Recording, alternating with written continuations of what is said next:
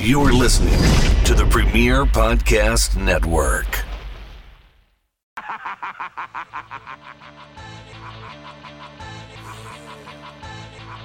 Everybody's got a price, it's the $1 million man. Podcast in demand. Understand, everybody's got a price, $1 million man. Everybody's got a price, $1 million man. Everybody's got a pod, it's the $1 million man. Podcast in demand. Understand, everybody's got a price, $1 million man. Everybody's got a price. What's up, everybody? It's Marcus D'Angelo, and we're back for another episode of Everybody's Got a Pod. But this week we had to call a little audible. Due to some unexpected travel, Ted and I were unable to record this week, but we are still committed to bringing everyone some exciting content. Those of you that follow us on YouTube know that every single Monday we release a YouTube exclusive video, which is a story you will not hear on the podcast. Well, today we've compiled a group of those videos to make a full episode and to show those of you who aren't subscribed there what you're missing out on. We'll return next week with another fun edition of Ask Ted Anything, but in the meantime, sit back, relax, and enjoy some stories, thoughts, and anecdotes from one of the most legendary voices in wrestling history, the $1 Million Man, Ted DiBiase. Fast forward, he actually, came on board with Vince as, I guess as a producer, and I don't know what else he was doing, if he was maybe trying to help book or whatever. I don't know, but I know that for him it didn't last long. It's kind of like it's kind of like when you're used to being the boss and telling everybody what to do, it's hard to be just one of the co-workers. The way I've heard it was that he came in to help. Essentially, he was going to oversee operations so Vince could focus on more of the business end of things. And so he started to come up with creative and help out there. But it wasn't long before Vince took out the eraser and started erasing a lot of his stuff and taking over. Basically, I think he told Bill, he said, I think, he says, Bill, I know I could give you my company and you would do a hell of a job. It was almost like admitting that his ego wouldn't allow him to do it. He says, but I just can't do that. It's kind of like, it's like giving your company to somebody else and they get credit for what you're doing. Right. And basically Vince said, I can't do that. So Bill said sayonara. And it essentially spelled the end to Bill in professional wrestling. When I was a kid, this was now when I was living with my grandmother, and I lived with my grandmother from 2 to 5, and then we came back, and I can't remember why I was there again. I know my dad, Mike DiBiase, he and another guy were going to try to promote Arizona, kind of like make a territory out of it. Oh. And so I was back in Wilcox again. This is like, third grade, I think sixth grade, part of that for fifth. Anyway, so I won. And of course, this is a little town, Wilcox. Ford punt. I won the Ford punt, pass, and kick contest in my age group. All right. And so the first place prize was it looked like a letterman's jacket. When guys in sports, they get their jacket, with the big letter on it. Yeah, yeah. Well, I got my jacket, and it was Dallas Cowboys right there. That's when it started. That's when I became a Cowboy fan, and it never left me. And then I met, I know you know who he is, George South. Do you know who he is? Yes, sir. Enhancement talent for many years. Yeah, and he's got his own wrestling school, and he teaches guys, and he gets them to know the basics. So George would haul his ring. He lives in Charlotte, North Carolina. He would haul his ring everywhere. to do these shows with me.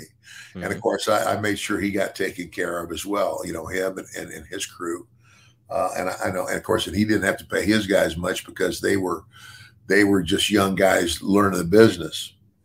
And so anyway, one of the trips was out to some suburb of Dallas. And so we're leaving. George says, "Man, I just got to go by Cowboy Stadium because his whole house looks like the Dallas Cowboys, and I just got to go by there." So we go, we drive up to the parking lot, Cowboy Stadium and everything, and of course it's all locked down. There are, the only two cars in the parking lot are mine and his, and then one of the caretaker, he comes up to the fence from the other side, and then we just reassured him, and I told him, I said, "Sir," I said, we're not vandals or anything else. I told him who I was. And I said, "And this guy right here, if there was ever a Dallas Cowboy fan, this is the guy. He could be the mascot for the team." He, just loves the Dallas Cowboys. And I said, "I do too, but not quite like George." And so he said, "Well, I wonder why I stayed late tonight. And now I know I'm supposed to let you guys." So he opens up the gate and lets us in. Wow. And he takes us on a personal tour of Cowboy Stadium. And let us, I got a picture of George standing right on the star in the middle of the field. Unbelievable. And I think he actually, he gave him a seat, most of those seats are like anchored, you can't move them. They're permanent seats. And right. I don't know how he did it or if there was just one available, but he says, here's a little memento. Take a little bit of Cowboy Stadium with you. And he gave George the seat. That's Holy funny. Smokes. So he's got a seat from Cowboy Stadium. So what year would that have been? Do you recall? Oh gosh. Now I could probably call George and find out, but we might be able to use that material. I don't know. George might be a fun guest here on the podcast sometime. Oh yeah, he might be. Yeah. We'll have to bring him on at some point. That sounds like a blast. Tully and I go all the way back to West Texas State. Tully Blanchard was the quarterback for the West Texas State Buffaloes while I was there. How about that? As a matter of fact, the first time I ever met Tully was when he came on board. I think he had tried to go somewhere else and it didn't work out. And so I don't know how it got, but I think Terry Funk obviously helped because, Tully's dad was a booker in, out of San Antonio. So that's how Tully ended up at West Texas State. So again, here's two guys that both have fathers who were in the business, and one, Tully's dad was still, booking San Antonio. So, and Tully's a smart guy, and he was good, a good quarterback, but it's kind of like I was doing an interview because I was going to wrestle him when I was back there not in Mid-South, working the Amarillo territory. Okay. Mm-hmm. And everybody knew, Ted DiBiase and Tully Blanchard played football together at the same time at West Texas State. And I said, yeah, cutting the interview that I'm going to wrestle him, right?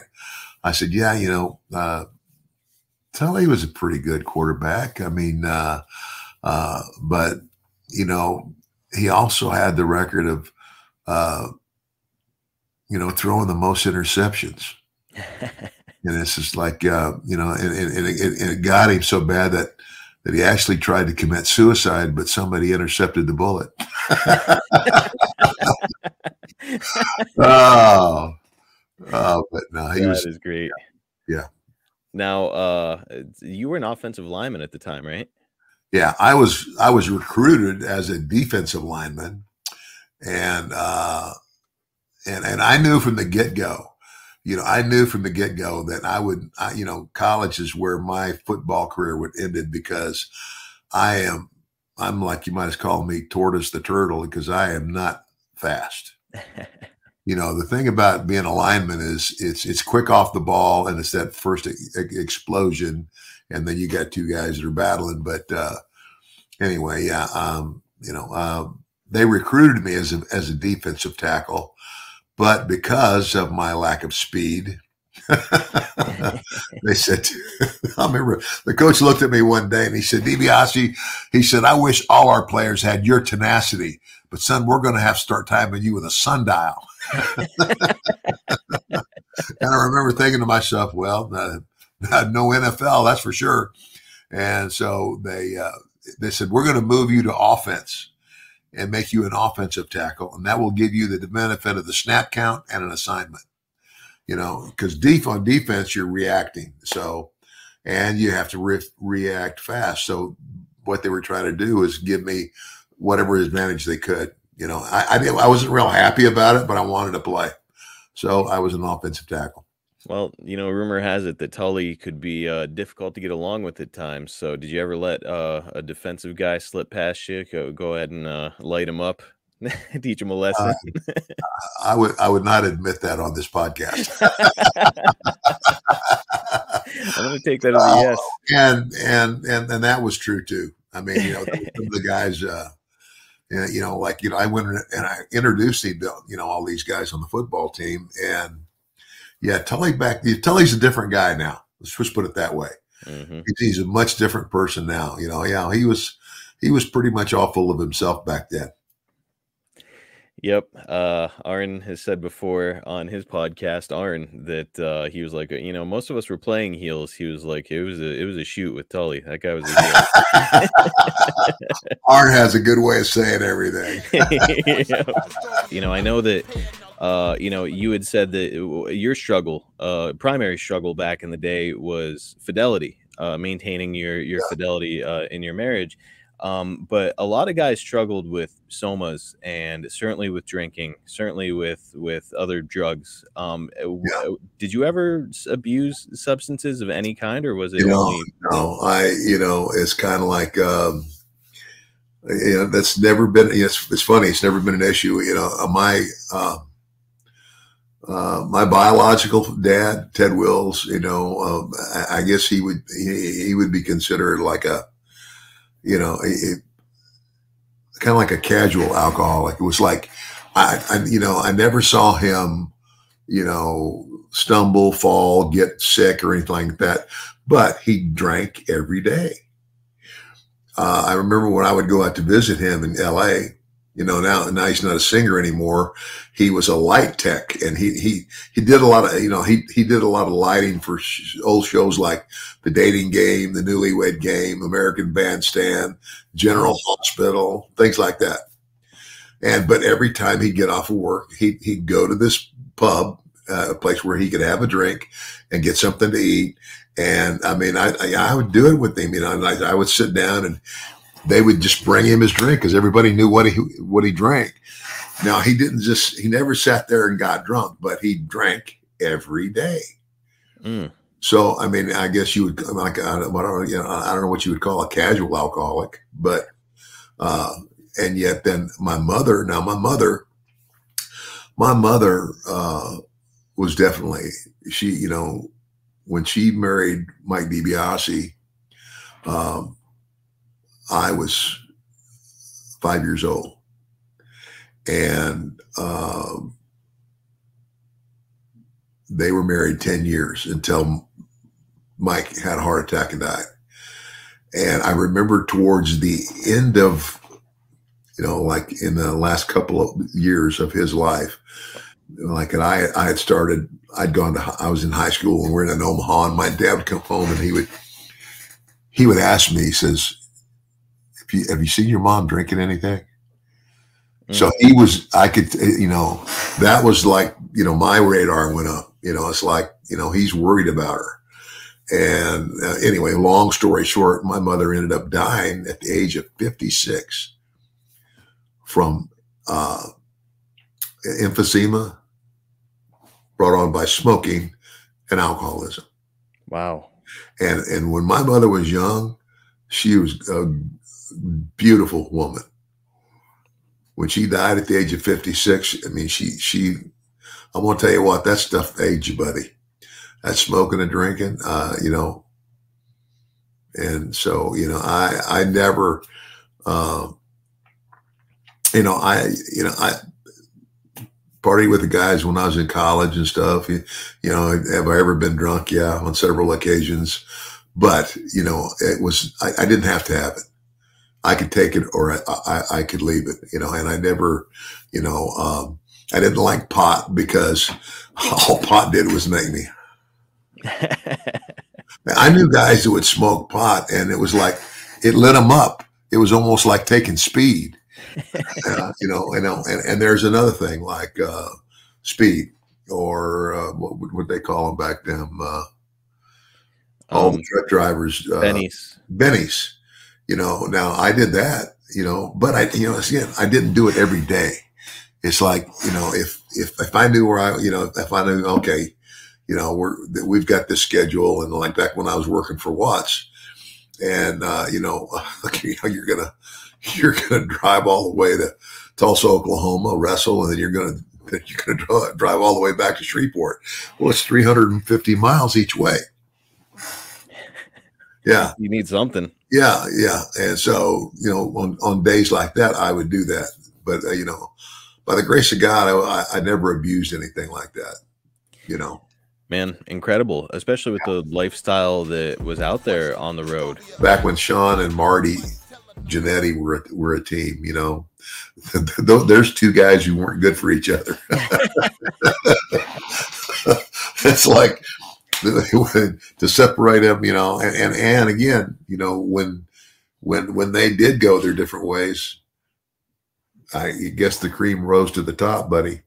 Yep. Sean took off and flew, buddy. I mean, I have so much respect for Sean's ability. You know, it's diverting here a little bit, but I think that this is worth asking you. You know, Jake has gone on record as saying, like, yep, both really great performers, Sean and Marty. But Jake felt that Marty was a better wrestler. He just didn't quite get the right creative or the right opportunities. Maybe kind of screwed himself with some of his antics. Well, and again, I would say that. Yeah, I agree with Jake, but I mean, I think Marty screwed himself. Mm-hmm. Yeah, I mean, yeah, just, you know, doing stupid stuff, and it's kind of like you know, like when Vince made me the $1 Million Man, and you know, he said, you know, he gives me $2,000 in cash, and he says, "This is your you know, this is your slush fund." You know, and I've already talked about the things that he, you know, wanted me to do publicly. Yep. You know, pick up everybody's tab and whatever, you know, but you got to pick your spots and do it, you know, and then he says, "Bring me the receipts and we will replenish the money." And he wrote all that off as marketing. Mm-hmm. And so, you know. So he gave you the opportunity to fail there as well, though. When you're handing a professional wrestler all that money, it's like a guy like Marty Jannetty may have taken that money and said, like, "Hey, I could really have some fun with this." Yeah. But you were responsible with it. Yes. Now, smart enough to be, yeah. Now, you agreed with Jake that Marty kind of screwed himself. Do you also agree with Jake that he's a better in-ring performer than Shawn Michaels?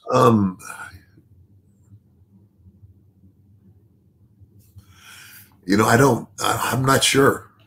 I mean, I would, you know, I think, I don't know. I think that's kind of a toss-up, personally. I agree. I think it's hard to quantify, like say definitively one way or the other, because they're both incredible. But yeah, it's interesting to think of Marty Jannetty with some of Sean's creative and how the roles could have been reversed if things had gone differently. Okay, guys, let's take a quick break to talk about taking care of some serious business. And I'm talking about taking care of business in the bedroom. And if you're trying to take care of business, you need to try Blue Chew. Guys, let's just take a minute to talk about sex. You remember back in the day when you were always ready to go? Well, with a little help from Blue Chew, you can get that thing so hard you can take it hunting. It's going to help increase your performance and regain that old confidence in bed. Blue Chew is a unique online service that delivers the same active ingredients as Viagra, Cialis, and Levitra, but in chewable tablets and at a fraction of the cost. You can take them anytime, day or night, so you can plan ahead or be ready when the opportunity arises. The process is simple. Sign up at BlueChew.com, consult with one of their licensed medical providers, and once you're approved, you'll receive your prescription within days. And you want to know the best part? It's all done online. No awkward visits to the doctor's office, no weird conversations, no waiting in line at the pharmacy anymore. Blue Chew's tablets are made right here in the USA and prepared and shipped direct to your door in a discreet package, but of course there will be nothing discreet about your package. Look, guys, I ordinarily like to try things before I make any kind of a commitment, because you want to find out, is this actually going to work? Will it work for me? Well, that's got to be the best part of this whole thing. With our deal, you can try it for a month for free. All you have to do is pay $5 shipping. This whole time, you and your partner may have been having the best sex of your whole life and been missing out on it without even knowing. So why not just give Blue Chew a shot? Just find out. When you can get it for a month for free with only $5 shipping, it's silly not to just give it a try. Women are attracted to confidence, and Blue Chew can help to give you confidence where it counts the very most. Don't wait any longer. Let's chew it and do it. Take advantage of our special deal. Again, you can try Blue Chew free when you use our promo code EGAP at checkout. Just pay $5 shipping. That's BlueChew.com, promo code EGAP, and receive your first month free. Visit BlueChew.com for more details and important safety information, and we thank Blue Chew for sponsoring the podcast. Ric Flair recently signed a long-term contract with AEW. Now, Rick is 74 years old, and rumor has it that he's made it clear he does not intend to wrestle while he's there. However, he's also kind of made it clear that he wouldn't necessarily turn down wrestling. So, Ted, just want to get your thoughts on Rick and his new gig at 74 years old. Gosh, I love Rick. Rick, without a doubt, is one of the greatest that we've ever had. He could do anything in the ring, but he's also,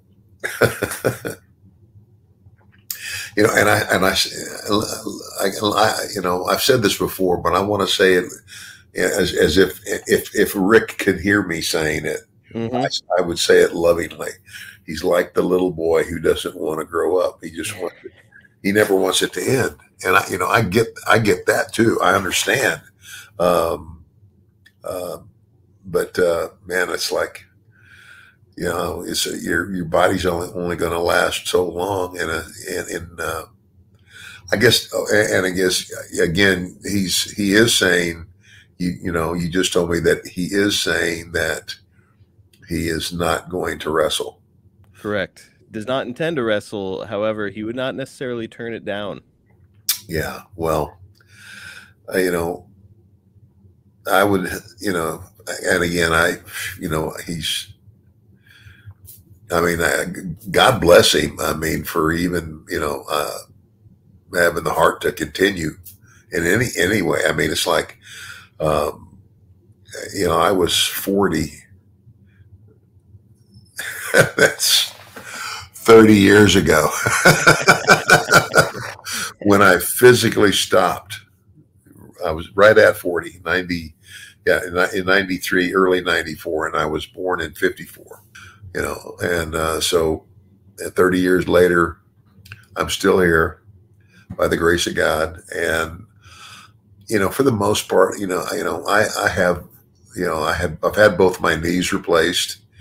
And so I don't have any trouble walking, and, I have my lower back, and, I'm having those kind of issues, but nothing's crept into my hands where I can't grip anything anymore and things like that. So, I think, by and large, for a guy that did wrestle for 20 years, I'm in pretty good shape. Well, you're saying you're still in pretty good shape, not too many bumps and bruises. Sounds like you're ready to make a comeback yourself. Just teasing. I know better. And yeah, I mean, God bless Ric Flair. Maybe Rick needs a manager. Who would be better than the $1 Million Man? So hey, let's not rule it out, folks. But yeah, I just wanted to get your opinion on that because it's like, man, that's pretty unprecedented stuff. You know, we weren't seeing like Lou Thez come out of retirement and work in the WWF back in whatever the 80s or 90s. Yeah. But we've got Ric Flair out here still doing his thing. I mean, you know, hats off to the guy. It's awesome. I really sincerely. Hats off to you, you know, brother. If you can keep going, and you know, and he keeps himself in pretty good shape. Yeah, I mean, he's in the gym on a regular. I mean, you know, he's in the gym more regularly than I am. That's for sure. You know, it's kind of like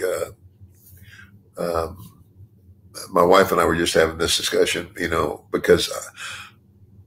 You get into a pattern of doing things, and you know, it's kind of like miss one, okay, miss two, okay, you miss three, you stop going. And I had been doing very well with walking. My heart doctor said, he told me this, he says, Ted, you know what the one thing is that all of my old patients have in common? And he emphasized old. And I said, what's that? And he says, they all walk. In other words, keep moving. They all go out and walk. You know, you get older. You know, you don't have to go out and run a marathon. You don't have to run, but just keep moving. Terry said this, and Terry, you know, he exhibited that through his work. He said, Teddy, this is what you need to have in your hand. Every time you climb that ring, say this. These people may think the last 3 or 4 matches were a show, but you want to make them believe that what they see you do is real. Mm. And I tried to live up to that. And it was, you know, and I've heard that, you know, it's kind of like, you know, those first, you know, 3 or 4 matches were you know, they weren't real, but it was kind of like, you know, this is I'm over. I seriously overheard this conversation, and because of course I was, you know, this is when I'm like in college and nobody really knows who I am. But I can't remember who Terry had wrestled, and he said, "But man, that last match, those guys were going for it." Man, that was real. I mean, they were, you know, and once again, that was an attitude that carried over into my career. That I was going to, you know, whatever I could do. You know, it's kind of like we did an angle. They did an angle with me in Georgia. And when I first went to Georgia, I can't remember the promoter was a guy named Jim Barnett, but he would hire a booker, and Ole Anderson had been the booker, and Ole, you know, as I got there, he had just quit, and then they brought in another guy who was just terrible.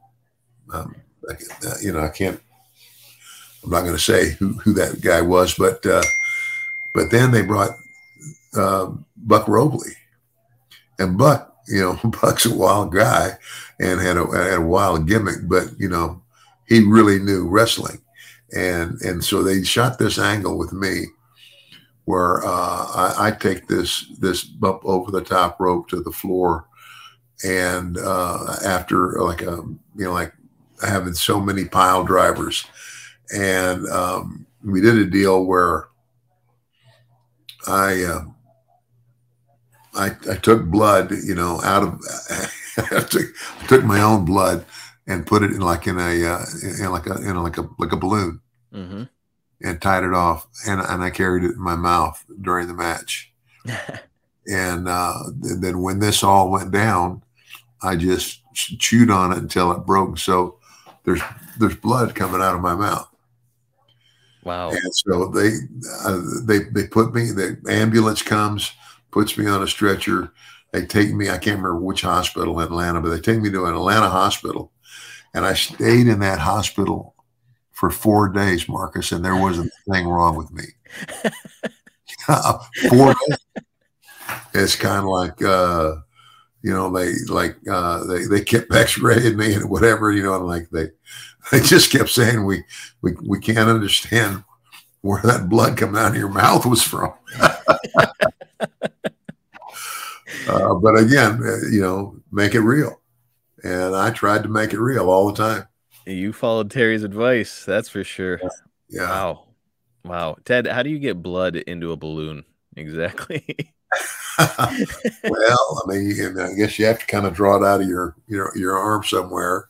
And then you would have to have somebody help you hold the balloon mouth. So you don't puncture the balloon. But yeah. Interesting. Yeah. Wow. Well, the tricks of the trade, man. Dark Side of the Ring recently did an episode about Bash at the Beach 2000, and I'll give you the Reader's Digest version of what happened there. In a nutshell, Hulk Hogan was supposed to put over Jeff Jarrett for the World Heavyweight Championship. Hogan didn't want to go out there and do it, and he had creative control. So Vince Russo wound up having Jeff Jarrett go out to the ring, and this is a shoot. He had him just go out to the ring and lay down without telling Hogan. So Jeff just climbs in the ring, lays down, and Hogan puts his foot on him and pins him. And Hogan was furious about it, of course, because he was expecting a match. And so, it's met a lot of criticism online, like, oh, well, Hogan should have just done business. And, this creative control thing is ridiculous. But I don't know. In Hogan's instance, I think it's a little bit more understandable. It's a little bit less black and white. There's a lot of gray area there. We're not just talking about thousands of dollars. We're not just talking about hundreds of thousands of dollars. We're talking about millions of dollars tied up into Hulk Hogan and his persona. So when you're dealing with that kind of money and that kind of a situation, like, you probably are going to be very, very protective of yourself and when you lose and how you lose, right? Right. I agree totally. I mean, I like Jeff, but you know what? It's like, Hogan was, oh my gosh, Hogan was Hogan when the WWF exploded. I mean, he was the guy, and he was, and why, I just, if Hogan's gonna put somebody over, in my opinion, it's got to be somebody with a lot more drawing power than Jeff Jarrett. I can't remember, Jeff's stature at the time. Whether he was a real big deal or not. He was a main eventer at the time, for sure. I think that he had already won the world championship by this time himself in WCW. So, the concept for the match was, in a nutshell, something like, well, that again, you add that he'd already been world champion, and now he's going to try to go back and get it again. Right. So,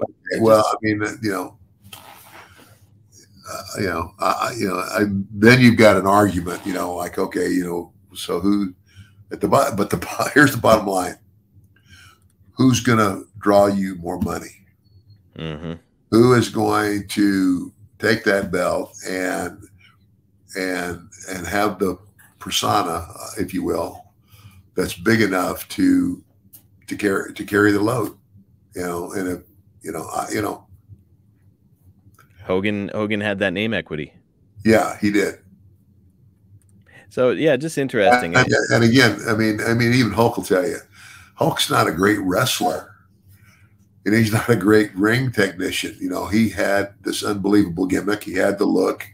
He was good on the microphone, and he wrestled a big man's style of match, kind of like Andre. That's exactly it. And I kept meaning to bring that up to you because it was causing this big stir on the internet here a few weeks ago whenever this Dark Side of the Ring episode came up. And I was like, I wonder how Ted feels about this creative control situation with Hogan and, the idea of refusing to put somebody over despite it being what's booked, Yeah, well, I mean, and,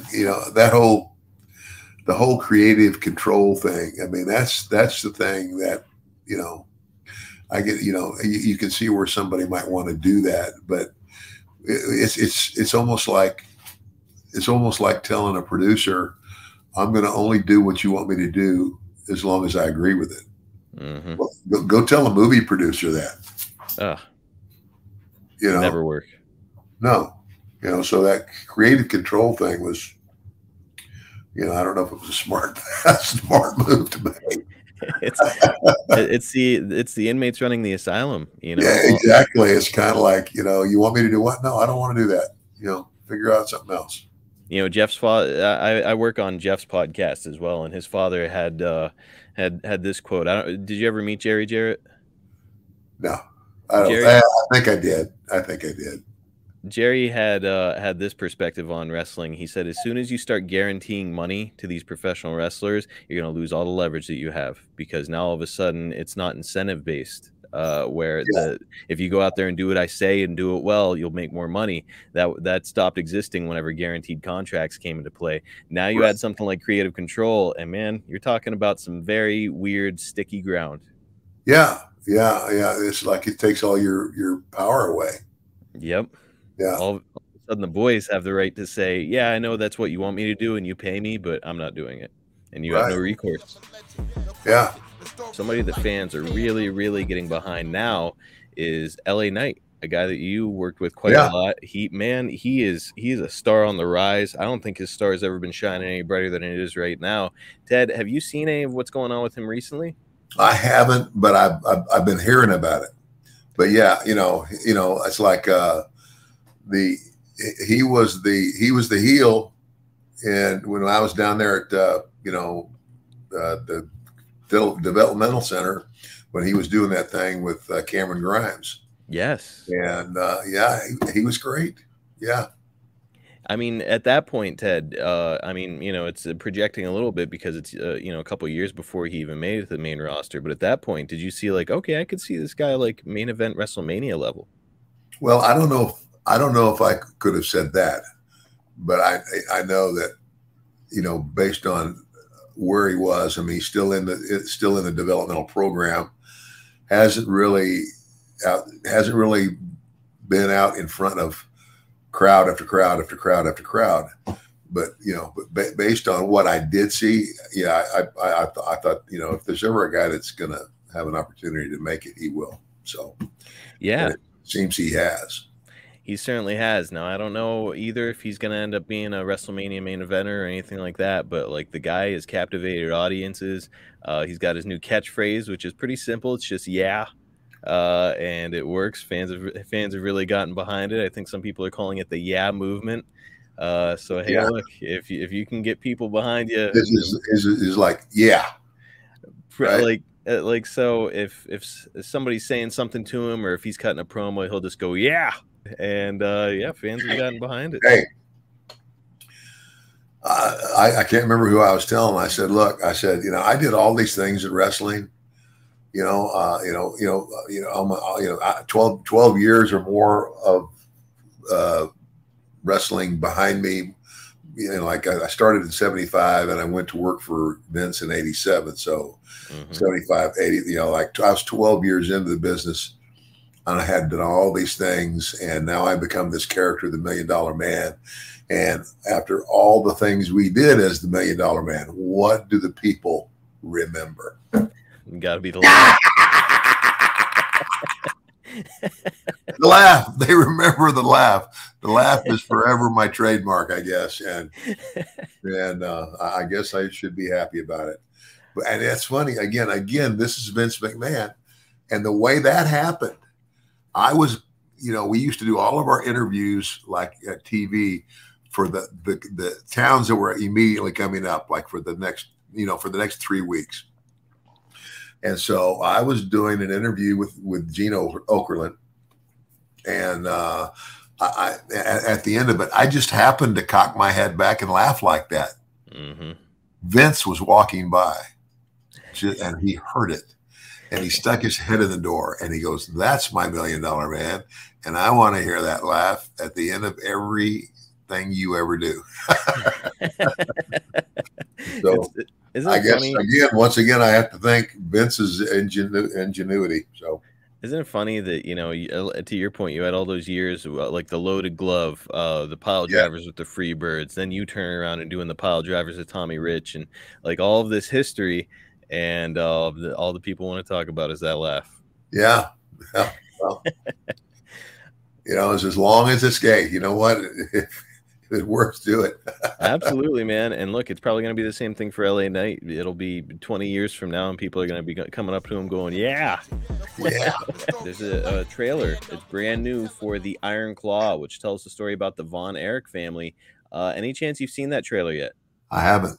Oh man, it is definitely worth a look. But really, more than talking about the trailer, I wanted to talk to you about the Von Erich family. Did you ever spend much time around them?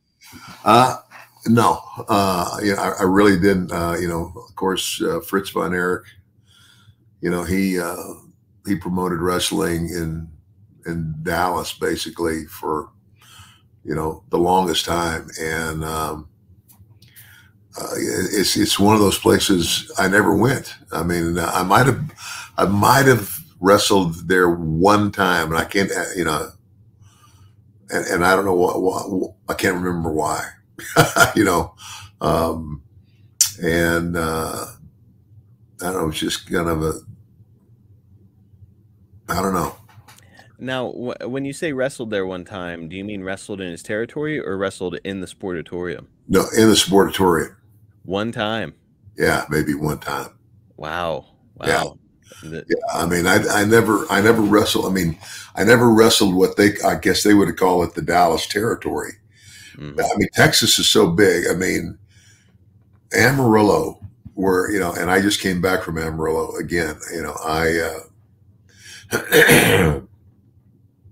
was just there for a Comic-Con, and got to see my son and everything. And nostalgically, I drove around to a lot of places. I went and visited Terry Funk's grave and his wife's, and anyway, West Texas State. That's where I went to college, and West Texas State is just like 11 miles west of Amarillo. I mean, south of Amarillo. Okay. So anyway, Amarillo is near and dear to my heart. I mean, I have so many memories of Amarillo. So. It's funny because when I saw that trailer for the Iron Claw, and I was like, oh, the Von Erichs, it's Texas. I bet Ted has a lot of experience around the Von Erichs. But realistically, Amarillo is like 5.5 hour drive away from Dallas. Yeah. So, yeah. Just because you were in Amarillo doesn't necessarily mean that you worked for the. And again, okay, so Amarillo, but the Amarillo territory consisted of Amarillo. Okay, if you go Amarillo, I mean, you still have to go somewhat south. We would wrestle in Amarillo. Okay, I mean, Sunday was Albuquerque, New Mexico. That's 300 miles west. Then you come back to Amarillo. Monday night was Abilene. Well, Abilene's, I mean, I wonder how far Abilene is from Dallas, but Abilene was on Monday night. Tuesday night was Odessa. Wednesday night was San Angelo, which is, again, south of Odessa. And then Wednesday night, we would all drive back to Amarillo, and we would wrestle in Amarillo on Thursday night. Friday night was Lubbock. And then Saturday was the TV show. And the short trip was Hereford, Texas, which is only 30 miles from Amarillo, or the long trip would have been to either Pueblo, Colorado, or Colorado Springs. That's quite a riding schedule. Oh yeah, I just looked it up. Abilene's about 3 hours away by car from Dallas, so that may have been the closest you got to their territory. Yeah. Wow. So I never, and for whatever reason, I guess probably because of my relationship with the Funks. I never saw a reason, to go to the Dallas territory. Right. And again, I wouldn't even be able to tell you what the Dallas territory consisted of. What their towns were. Jake and I recently talked about him working in WCCW in 1984, and to say the least, he was not necessarily satisfied with his experience there, not just from a money standpoint, but also, the Von Erich boys are working on top, and they weren't necessarily responsible all the time. They certainly had some substance abuse issues, and Jake was saying, like, they'd promote a town with these guys, and everybody's showing up in town to see the Von Erich boys, and they just wouldn't show up. Yeah. And I mean, had you heard that kind of scuttlebutt about the Von Erichs at all, Yeah. or were you just kind of in your own world over there? No, I've heard all that. Yeah. Now, not really a good name in the business. Now, I know that you were, and we're about to move on to the topic. I just find this fascinating with the movie coming out. I know that you were around Kerry Von Erich, at least during his time in the WWF. I mean, did you ever work with him? Yeah, I did. I think I worked with him one time and actually had a decent match, but that's because I was calling it, so. That is kind of what we hear about him. There's a famous story about him showing up to wrestle Ric Flair. I think they were in Texas Stadium or something. And Kerry was under the influence to the point where he couldn't even lace his own boots.